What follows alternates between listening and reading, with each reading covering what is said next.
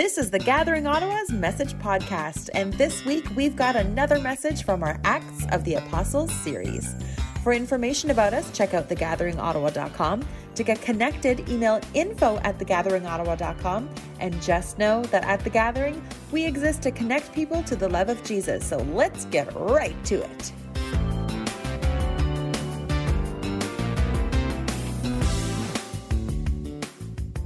Good morning, friends. Question for you. When you hear the word evangelism, what comes to mind? What do you think of when you hear that word? Well, I imagine that for some of you, at least, some not so pleasant images come to mind for you. Or for example, maybe you think of street preachers, right? People on street corners downtown preaching aggressively with bullhorns to passer-buyers, picking and choosing certain Bible verses and telling people to turn or burn, to repent and to turn to Jesus, or else they will face eternal damnation in hell. Or maybe you think of people, Christians and people of other religions as well, who go door to door. They do door-to-door evangelism, where they ring your doorbell and then proceed to share their understanding of the gospel with you, maybe giving you a tract, a little pamphlet with maybe 4 simple points on it about how you can become a Christian and what it means to follow Jesus. Or maybe you think instead of televangelists, people who have been on TV preachers who claim to be Christian and who preach what they understand the gospel to be, inviting people to ask Jesus into their heart and things like this, when really, oftentimes, they're frauds. They're just hucksters who are in it for the money and not much else. Apparently, and I haven't seen it yet, but apparently there's a new movie out about the televangelist Tammy Faye Baker from the 70s and 80s. Some of you might remember her. She was the wife of Jim Baker, who of course ended up spending time in prison for fraud and is actually out now and apparently on TV again, which is crazy. But in this movie, Jessica Chastain, I'm not sure I said that right, but I guess she won the Best Actress award at the Oscars for this movie last week. And speaking of the Oscars, I guess it was a pretty eventful event. I'm not sure if you heard about that, but anyway, this movie, is getting a lot of attention. So maybe that's someone that comes to mind for you, a televangelist like Tammy Faye Baker, people who are on TV often asking for money. When you hear the word evangelism, what comes to mind for you? Because it's a word that sadly, I think, has been hijacked by some more unfortunate expressions of it, of evangelism, and has made some people, Christians included, afraid of it and uncomfortable with it. This word evangelism, it's got a lot of baggage for a lot of people, unfortunately. And it's unfortunate, of course, because evangelism is supposed to be a good thing. It's something that every Christian is to engage in some way, that God invites us to engage in some way. And at its root, this word evangelism, which combines 2 Greek words into one Greek word, the words agalion, which means good news or gospel, and the word egalizo, I'm not sure I said that right, agalizo, which means to announce or to declare or to bring and to preach. It means quite literally, this word evangelism, to bring good news. To bring good news, with the underlying picture being that of a herald or a town crier who sounds the trumpet and conveys good news from the king to all the villagers, good news of a victory in battle or something like this. It's evangelism, and it's supposed to be a good thing, a welcomed thing, a joyful thing as we bring the good news and the story of Jesus and his kingdom and of his forgiving and restoring power to others, to people who need to hear it. Now, I say all that because this word evangelism is a word that appears at least twice throughout Acts chapter 8, and once in our passage that we're looking at here this morning in Acts 8, verses 4 through to 25, as the theme of evangelism and of bringing the good news of Jesus to others who need to hear it. It moves front and center in the story of the early church at this point, inviting us then as well to reflect on this very topic and to consider what it might look like for us here today in the 21st century. Last week then, in our journey through the book of Acts, we looked at the story and the example of Stephen. Christianity's first martyr. That story can be found in Acts chapter 6 and 7, where Stephen challenged the Sanhedrin, who were the religious elite of his day, and he ended up being stoned to death for it. Stoned as Saul, who later became known as Paul, the Apostle Paul, looked on with approval. Which led then, at the beginning of Acts chapter 8 now, to what Luke, the author of Acts, describes as a great wave of persecution sweeping over the church in Jerusalem, as Saul made it his personal mission to destroy the church, and as Saul and others felt emboldened by the death of Stephen, leading them then on a crusade to kill and to imprison as many believers, as many Christians as they could, there in Jerusalem, which was the birthplace of the church, which then forced the church, which forced Christians to scatter as a result, to flee Jerusalem and to disperse to surrounding regions like Judea and Samaria. That's the context here at the beginning of Acts chapter 8, with persecution rising intensely and Christians fleeing rapidly. All of which, I'm sure, had to feel like a big victory for Team Satan, so to speak, right? As behind the scenes, no doubt, the church's spiritual enemy, Satan, was hard at work doing everything that he could to take the church down, trying to stop and destroy the work and the witness of the church by any means necessary, thinking that violence and persecution would at the very least slow them down. And so Satan, he had to feel like he had won here as the church scattered and as many people left Jerusalem. He had to feel like he was winning, when in reality he was losing big time.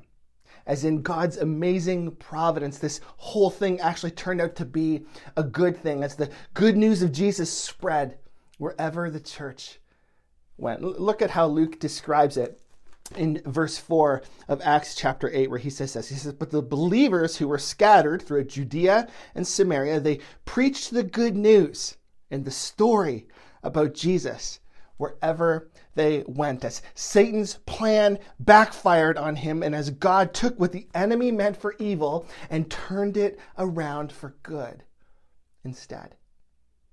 Which is just something that God does, isn't it? Where in his divine providence, he takes the pain and the brokenness and even the destruction that the enemy was trying to use to take us down, and he turns it around for our good instead, redeeming it and using it to accomplish his perfect plan and divine purposes in our world and in our lives. It's what God does. He takes what the enemy meant for evil and he uses it for good and for his purposes. And instead, just as he did here in the book of Acts, as the church scattered throughout Judea and Samaria.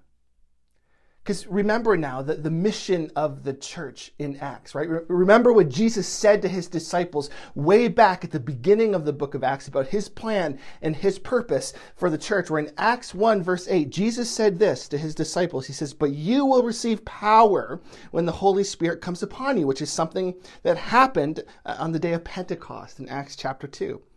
"And you will be my witnesses," Jesus says, "telling people about me everywhere, in Jerusalem," as they had been exclusively up until this point, "but also," listen, "throughout Judea and in Samaria," where Luke says that they are now, thanks to this persecution that forced them to scatter, "as well as to the ends of the earth," Jesus says, as they will eventually go, as we'll see later on in the book of Acts. This was always God's plan for the church in Acts. Not necessarily that they'd be killed or persecuted for their faith, as God is not the author of evil and of violence and of persecution and things like this, but that in the face of that kind of evil and violence, his plan and his purposes would still move forward.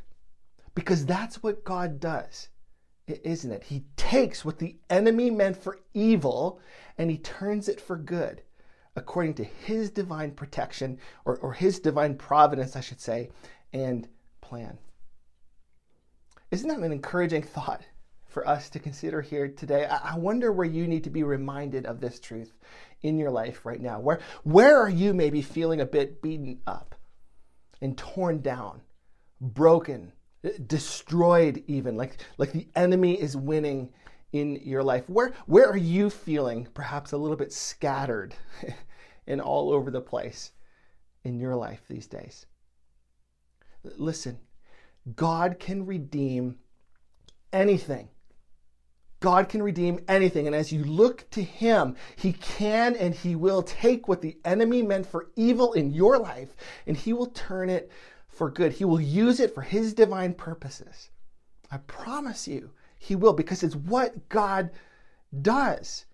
God is our great Redeemer. He specializes in this. What the enemy means for evil in our life, God will always turn around and use it for good. Doesn't mean that what we're going through is always okay or part of God's plan, but that God can take what we're going through and use it according to his plan and his purposes for our life. It's an amazing truth that we see here in Acts chapter 8. Well, reading on now, let's look then at what God, our great Redeemer, does here in the rest of Acts chapter 8. We're in verse 5. We read this. Philip, for example, Luke says, we were actually introduced to Philip back in Acts 6 along with Stephen. He was one of the 7 Greek believers who were appointed to the leadership group of the food distribution program. Philip, he went where? To the city of Samaria, Luke says, or more likely a city in Samaria, and he told the people there about the Messiah. He told the story of Jesus to the Samaritans there, bearing witness to Jesus. Verse 6, the crowds listened intently to Philip because they were eager to hear his message and to see the miraculous signs he did. Many evil spirits were cast out, screaming as they left their victims. Can you imagine? And many who had been paralyzed or lame were healed. So there was great joy in that city as God used Philip to do many miraculous things in the name of Jesus, as he proclaimed the good news of Jesus and the story of Jesus to the people of Samaria. Now, it's impossible here, I think, to overstate just how big of a deal and how much courage it took Philip, a Jewish Christian, to go and to preach the gospel, the good news of Jesus, to Samaritans, of all people. As historically, the Jewish people actually hated the Samaritans. They thought of the Samaritans as being half-breed heretics, people who were kind of Jewish. They were descendants of Jacob, but they came from a totally different culture and a totally different background and history, and they worshipped differently. They had their own temple, and they read a slightly version of the Torah, and the Jewish people felt like the Samaritans had perverted the faith. They were just different in a whole bunch of ways, and the Jews hated the Samaritans for it. They saw them as apostates, heretics who the Jewish people were to avoid at all costs. But here now is Philip. Philip is no longer enslaved by the baggage and the hatred that he grew up with towards the Samaritans. He's there now preaching the gospel, preaching the good news of Jesus to and performing miracles amongst these Samaritans instead, the people that he had been told his whole life to hate. It signals, I think, a very significant shift that happens in our hearts as the gospel takes hold of us. Whereas we become more and more aware of and more moved by the love and the grace and the mercy of Jesus towards us, people who were on the outside looking in, excluded from a life of faith and a life with God because of our sin. When we see that, we can't help but be moved by it and to extend that same love and that same grace to others, especially people who we may be inclined to hate or to judge, or to hold prejudices against for whatever the reason may be. Because we know that at the end of the day, listen, we know that Jesus is for everybody. Jesus is for everybody. And the gospel, which is the good news and the story of Jesus, it's for everybody too. And nobody is to be excluded. Nobody is to miss out. And Philip clearly knew this, as he knew and had been so changed by the love and the grace of Jesus that in response he had to take the message of Jesus to a people, to Samaritans, who he had been taught to hate his whole life. It's amazing, isn't it? And it makes me wonder actually why it is that Christians today, sadly, are known at times for hating on and judging and holding prejudices against certain groups of people. Today, instead of loving them and accepting them the same way that God in Christ has loved and accepted us, it doesn't quite add up, that brand of Christianity, does it? Well, moving on, look with me now at verse 9, where after hearing a little bit about Philip, we're introduced to another interesting character here as well. Verse 9. A man named Simon had been a sorcerer there for many years, as magic and sorcery, which is strongly condemned by God in the Old Testament. It was a very common thing in the ancient world, and something that Satan often used to try to discredit the power of God and to appear as more powerful than God to other people. Like, think, for example, of Pharaoh's magicians in Egypt versus Moses in the book of Exodus, if you know that story. That's the kind of magic and sorcery that we're talking about here. It's demonic, actually. It's just like witchcraft here today and things like this. It's evil. It's from the pit of hell. But this sorcerer, Simon, he had been performing magic there for years, Luke says, amazing the people of Samaria and claiming to be someone great.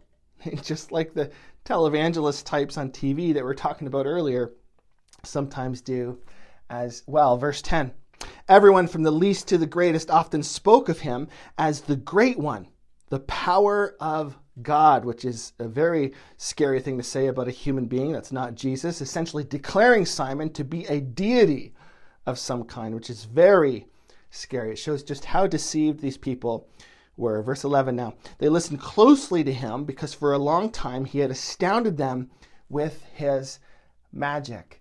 And he had likely profited financially from them as well, or maybe he healed people for money, or he cursed people for money, or he casted spells and things like this for money, astounding people for years, Luke says, with his demonic magic, making Simon a very influential person in this city.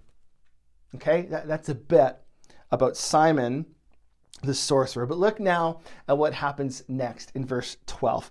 But now the people believed Philip's message of the good news concerning the kingdom of God in the name of Jesus Christ. Instead, as Philip boasted in Christ instead of himself, like Simon did. Simon boasted in himself. Philip boasted in Christ. As a result, many men and women were baptized as they surrendered their lives to Jesus and demonstrated that in the waters of baptism. And then verse 13, then apparently Simon believed and was baptized. He began following Philip wherever he went, and he was amazed by the signs and the great miracles that Philip performed, as Simon was drawn into the story of Jesus because he was fascinated and amazed by all the miracles, wanting to perform those miracles himself because he was a sorcerer and a magician. It's what in all likelihood was behind Simon's supposed conversion and baptism, where out of a desire to get in on the miracles and the signs and wonders that he saw Philip performing, he prayed a prayer, right? He jumped through the hoops. He got dunked in the water, and he did all the things that he saw others doing. But in all likelihood, he didn't actually place his faith in Christ to save him. But he just did what he thought he had to do in order to be like Philip and in order to be able to experience the miraculous as Philip had. He saw it probably just like another incantation of his that he could add to the list. We'll see this a little bit later on in this story, in this passage, when Peter confronts him. But first, verse 14 now. When the apostles in Jerusalem, who had all stayed in Jerusalem, by the way, they hadn't scattered, when they heard that the people in Samaria had accepted God's message, they sent Peter and John.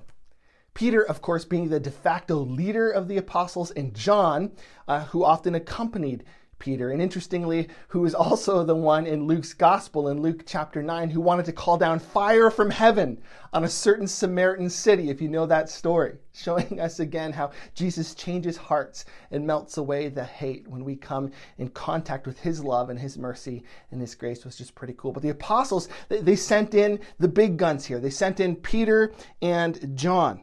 And as soon as they arrived, Luke says in verse 15, they prayed for these new believers to receive the Holy Spirit.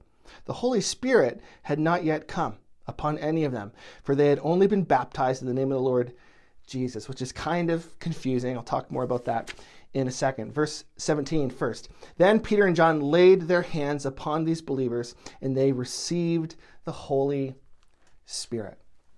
Now, what's going on here with all of this? Because I don't know about you, but I thought that the Bible taught that every Christian already had the Holy Spirit dwelling within them. And if you don't have the Holy Spirit dwelling within you, then you're not actually a Christian, right? Like the Apostle Paul basically says just that in Romans 8, verse 9, and implies it pretty strongly in other places as well. And so this idea that you could become a Christian, as the Samaritans did, but not receive the Holy Spirit until sometime later, it's hard to make sense of, and it doesn't really fit within what the Bible teaches elsewhere. So how do we make sense of this story? How does it fit? Well, I'm not going to be able to answer that fully, as there's lots of debate and theories out there about what this passage means, with some saying, for example, that it's just a one-off event, an exception given the uniqueness of the situation and the moment and the life and history of the church, that these Samaritans didn't receive the Holy Spirit immediately when they came to faith, while others will say actually that this is how it works all the time for everybody.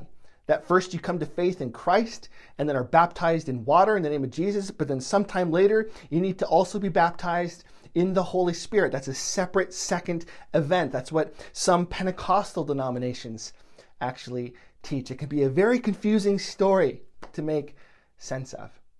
So here's how I try to make some sense of this. Here's how I understand this story. It's either a one-off event, an exception in the story of the early church, as I just talked about, or the Holy Spirit did actually indwell these Samaritan Christians when they came to faith, as he does for every Christian, but they had yet to personally experience the reality of and the power of the indwelling Holy Spirit in their lives, as the apostles had. And so they needed to be prayed over by the apostles in order to take their experience with the Spirit of God, with the presence of God, to the next level, so to speak. Which honestly was my experience as a young Christian. Not being prayed over by the apostles, that would have been pretty cool. But in coming to Christ as a teenager and doing my best to follow Jesus by the power of the Holy Spirit, while not really personally experiencing the reality and the power of the Spirit in my life, until I attended a certain youth conference in Toronto a year or so into my life as a Christian, where God at this youth conference, he met me in a powerful way. And I was filled with the Holy Spirit in a way that I had never been filled before. And I experienced God in a way that I had never experienced God before. And it changed my life. And it changed the way that I experienced God in my daily life. It gave me a connection to the Holy Spirit that I didn't really have or know up until that moment. A connection that I actually still have today, some 25 years later or whatever. And honestly, I don't entirely know how to make sense of it all theologically. I just know that some people, some Christians who already have the Spirit of God living within them, because when you come to faith in Christ, the Spirit of God indwells you. He lives within you. Every Christian has the Spirit of God within them. Some Christians, though, they don't seem to know it. And there's just something powerful that happens in us and to us when we lay hands on one another in prayer, and when we invite the Holy Spirit to fill us with his life and his power, as the apostles did here in Acts chapter 8. It's not weird. It's not magic. It's just something that God seems to do as we seek and pray for the Spirit to fill us together, so that we can experience the power and the reality of the presence of Jesus by his Spirit in our lives. Which, as a side note, if you want to experience that, if you've yet to experience that, you're a follower of Christ, you have the Holy Spirit dwelling within you, but you've not really experienced the power of the Spirit in your life, I'd love to pray with you. I'd love to lay hands on you in a gentle and pastoral way and pray for you and ask God by his Spirit to fill you with his life and his love, so that you can walk in the power of the Holy Spirit. It's one of my greatest joys in ministry, is praying for people to experience the power of the Holy Spirit. I remember actually years ago while running an Alpha course in person, praying over a brand new Christian friend of mine. He was a big burly fireman, actually a big tough guy, and we all in the group, there was probably about 15 or 20 of us, we all surrounded him. He was sitting in a chair and we laid hands on him and we prayed for him and we invited the Holy Spirit to come and to fill him with his life and his love and his power, because he was already a Christian. He had the Holy Spirit living within him. We just wanted him to become more aware of the Spirit of God that was at work in his life already. And as we did that, as we prayed for him to be filled with the power of the Holy Spirit, something special happened in that moment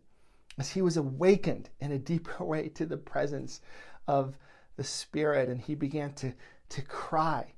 He's this big fireman. He began to just weep as he experienced the love and the power of the Holy Spirit in his life. It was an amazing moment in his spiritual journey. Maybe you need a moment like that yourself. I'd love to pray with you. If you do, please let me know. And seriously, I'd love to do that with you. All right, back to our story. Look at how Simon the sorcerer responded to all of the things that was going on, to the power of the Holy Spirit coming upon people around him. Where in verse 18 we read this: when Simon saw that the Spirit was given when the apostles laid their hands on people, he offered them, the apostles, money to buy this power. Yikes.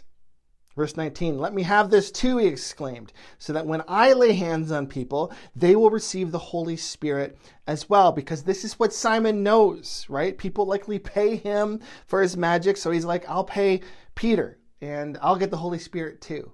That's how all this works, he thinks. But clearly he doesn't get it. Verse 20 now. But Peter replied, may your money be destroyed with you for thinking God's gift can be bought. Like, Simon, you don't get it, right? This isn't how it works. You can't buy or sell the Holy Spirit like one of your spells, but he is a gift, actually, of God's grace to every believer. He's the third member of the Holy Trinity, the Spirit of Jesus who indwells every Christian and empowers us to follow him. You can't buy the Holy Spirit. That's what Peter is saying. Verse 21. You can have no part in this, Peter says, for your heart is not right with God. Like, clearly your conversion was not sincere.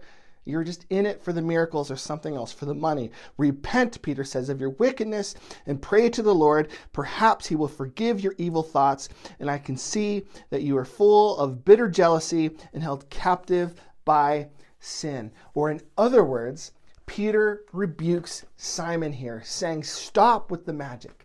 And stop with the platform seeking, and stop with the religious syncretism, as Simon was clearly attempting to combine sorcery with Christianity, just as some people, by the way, today attempt to combine things like New Age philosophies and practices and other things with Christianity as well. Peter says, stop with all of that and repent. Turn away from it instead, so that maybe you can escape judgment. It's amazing. His words, harsh words to Simon. And now look at how Simon responded in verse 24. He says, pray to the Lord for me. Not show me how to pray or help me pray to the Lord, but pray to the Lord for me, Simon exclaimed, that these terrible things won't happen to me. Or in other words, I feel kind of bad about what you're saying. And I don't want to get in trouble with God. I don't want to come under his judgment, but I don't really know how to pray for myself. I don't really know how to ask for forgiveness myself. So would you pray for me instead? He still doesn't get it, does he? He feels bad, but he's not actually repentant. He's not actually sincere in his desire to turn away from his sin and to follow Jesus instead. He just didn't want to get in trouble with God. He just didn't want these terrible things that Peter had talked about happening to him.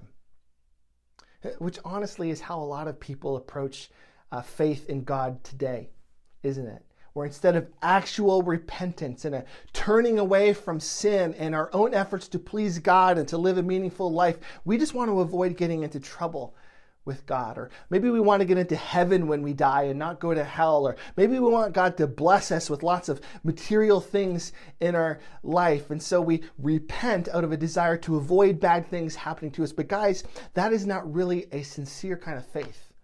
is it? It's not saving faith. I said, you know what saving faith requires? It requires repentance, where we see our sin for what it is and we choose to turn away from it while placing our faith in Jesus and what he's already accomplished for us on the cross to save us from ourselves, to save us from our sin, to change us from the inside out. That is saving faith. But Simon somehow missed this. Even though he'd been following Philip around for days and had spent time now with Peter and John and saw the Holy Spirit do all these incredible miracles, he missed it. And guess what? Sometimes we, maybe you, can miss it too if we're not careful. You can go to church your whole life and miss it. You can call yourself a Christian your whole life and miss it. You can be a good person and miss it, just as Simon missed it here. Which I think really makes this story in Acts chapter 8 about Simon a very sober warning for all of us, isn't it? As it shows us that God's not interested in our half-baked commitments. He wants 100%. He wants us to be all in our pursuit of him, not pursuing magic or miracles or wealth or anything else but him above the rest. Well, the story here ends now in verse 25 with these words from Luke. After testifying and preaching the word of the Lord in Samaria, which is evangelism, this is where our word evangelism appears here in the Greek, okay? After testifying and preaching the word of the Lord and sharing the story of Jesus with others in Samaria, Peter and John returned from Jerusalem, and they stopped in many Samaritan villages along the way to preach the good news. To share the story of Jesus with others after having seen after seeing what had happened to Simon the sorcerer in this village. And as he didn't get it, they kept going. They didn't let that discourage them. They kept telling others. They kept sharing the good news of Jesus and of his saving power with others, with Samaritans, people who in their previous life they had been taught to hate. It's an amazing story, isn't it? A story with a ton of different angles to it and things to reflect on, whether we're talking about how God takes what the enemy intended for evil and turns it around to use it for good, or how Jesus changes our hearts and melts our hate and prejudices towards other people as we become more aware of the grace and the love of Jesus in our lives, or how the Holy Spirit fills us with his life and his love, allowing us to experience him in a very personal and powerful way, or about saving faith and the difference between insincere faith and sincere faith in Christ, as we just talked about with Simon. There's so much in this story to chew on and to reflect on, but there is one thread that runs through it all. And you know what that thread is? It's what we talked about earlier. It's evangelism. And it's God's heart for the other and for people who don't know him yet. That's ultimately what this story is all about. It's about how God used the church in the midst of some really difficult circumstances as this wave of persecution crashed over the church and caused the church to scatter. As God used that in order to grow the church's reach and to reach other people who were far from him, with the story of Jesus. Because at the end of the day, that is God's heart, right? God's heart is for the other. God's heart is for people who don't know him yet. God's heart is for people who are on the outside and who are hurting and in need of hope and healing in Christ. And while the word evangelism might be intimidating for us and might have some baggage for us that we need to work through, we too, like Philip, are called to go. To go in the power of the Holy Spirit and to tell the story of hope and the story of life and the story of love and grace, and ultimately the story of Jesus to a world and to friends and to family, to people that we know in our lives who are so in desperate need to hear it. It's to have, for example, spiritual conversations around a table with food on it, perhaps with friends, as we hang out with them about what really matters most in life. And it's to invite people, friends who we know who are far from God, to church with us, so that together as a community of faith, we can hopefully help them take their next step of faith. And it's to do things like invite people to Alpha, which is an online course now about Christianity for new or newer believers, not yet believers. We just started this actually last week at the Gathering online.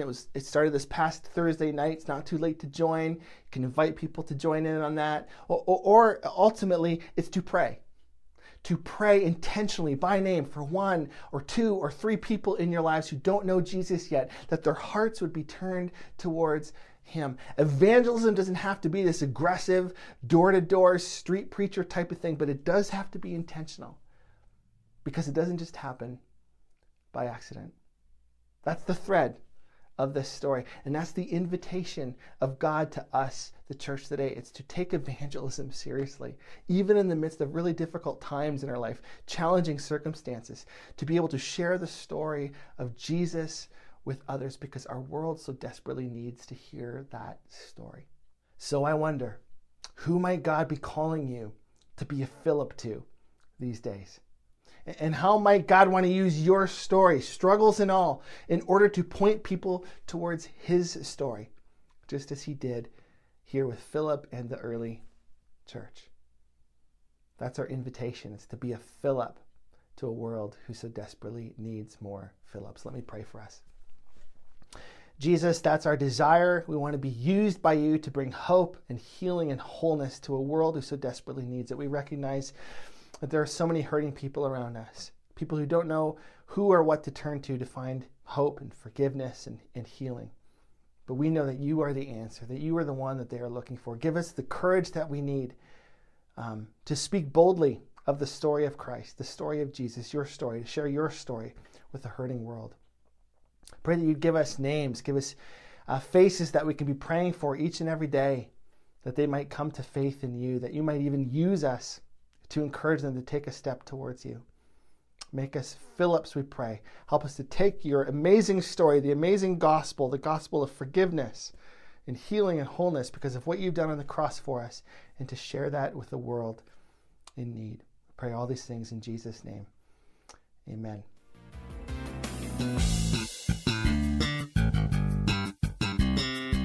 Hey, thanks for tuning in. We're back next week with more of our Acts of the Apostles series. Don't forget to check out our website, thegatheringottawa.com, and tune in next week to The Gathering Ottawa's Message Podcast.